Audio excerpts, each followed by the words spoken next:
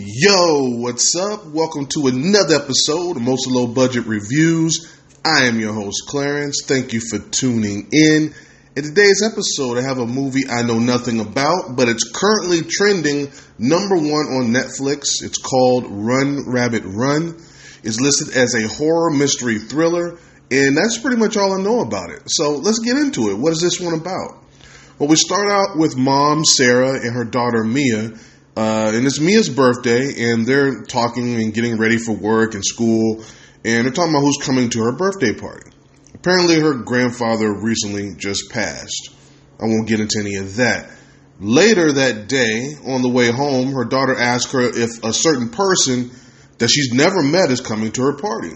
And mom is like, well, why would you ask me that? You don't even know this person. And her response is she misses this person, even though she's never met her. Okay.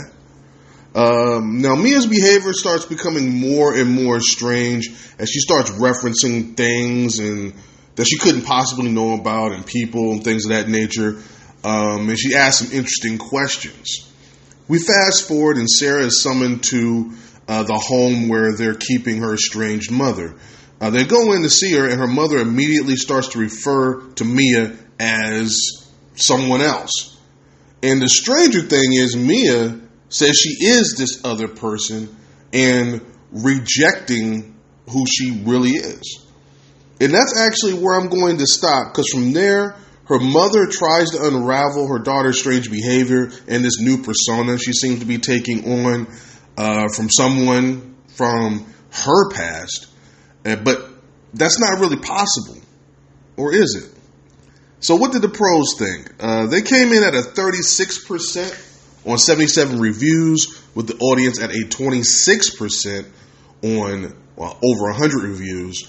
So the pros and the audience pretty much agree on the Rotten scale. They didn't care too much for this. But what did I think? Well, let's get to the positives.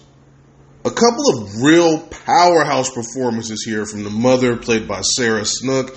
And I'm not familiar with this little girl. She forced me to do something that I never do, which is research. Her name is Lily Latore, I think. Not sure if I'm pronouncing that right. But, man, she was really good. The way that, she played this with her delivery, and she seems to be going further and further away from Mia. And, like I said, spoiler-free, becoming different. And the mother who was being triggered in bringing up all these feelings and memories from the past by her daughter's behavior, and she slowly starts to lose it. That was really well done, and the way they played off each other, the contrast from where they started and where they end up. Now, I can't really get into the story too much without spoiling it, but let me just say it is a classic story of demons from the past and secrets, and you never truly resolve them, so those things can come back and manifest themselves in different ways. And the ending is, quite haunting and leaves you wondering how, you should interpret it.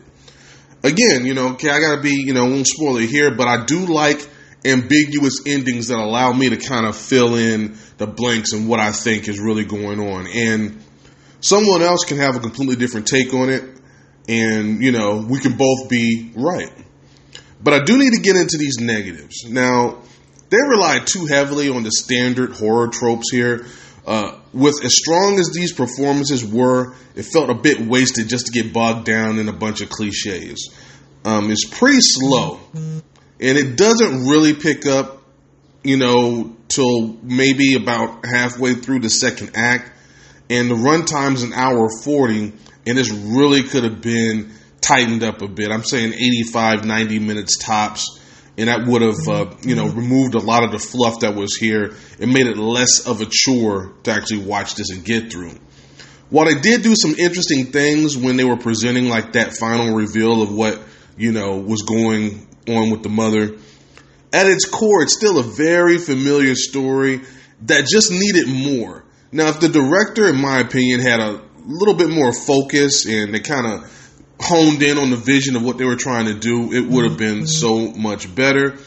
But I don't want to beat this one up too much. Let me bottom line this one for you. Did I enjoy it? And I'm going to say I'm right on the edge on this one. I'm going to put this one right below a recommendation. Now, I'm going to put it at a 55% on the Rotten scale. Although I didn't have a bad time watching it, I thought, like I said, the performances by the Snook lady and the little girl were really strong. They had some, like I said, interesting concepts in the way that they presented that information with the story. And like I said, the ending was ambiguous enough for me to kind of play off and be like, well, maybe it did this, maybe they did that. So yeah, I kind of like all those elements, but this is a really slow start to this. There's a lot of fluff here. I don't like that they just did, I always say startle scares, but, officially it's called jump scares. Like I said, very interesting ideas. I just don't think they all came together. They kind of threw some things out there and kind of didn't focus in on the vision. It would have been so much better had they did that. The low scores, of course, were attributed to a few different things, but it is slow, like I said. So that first hour or so, you're kind of just going to have to deal with that until it gets into that second act where it really gets interesting.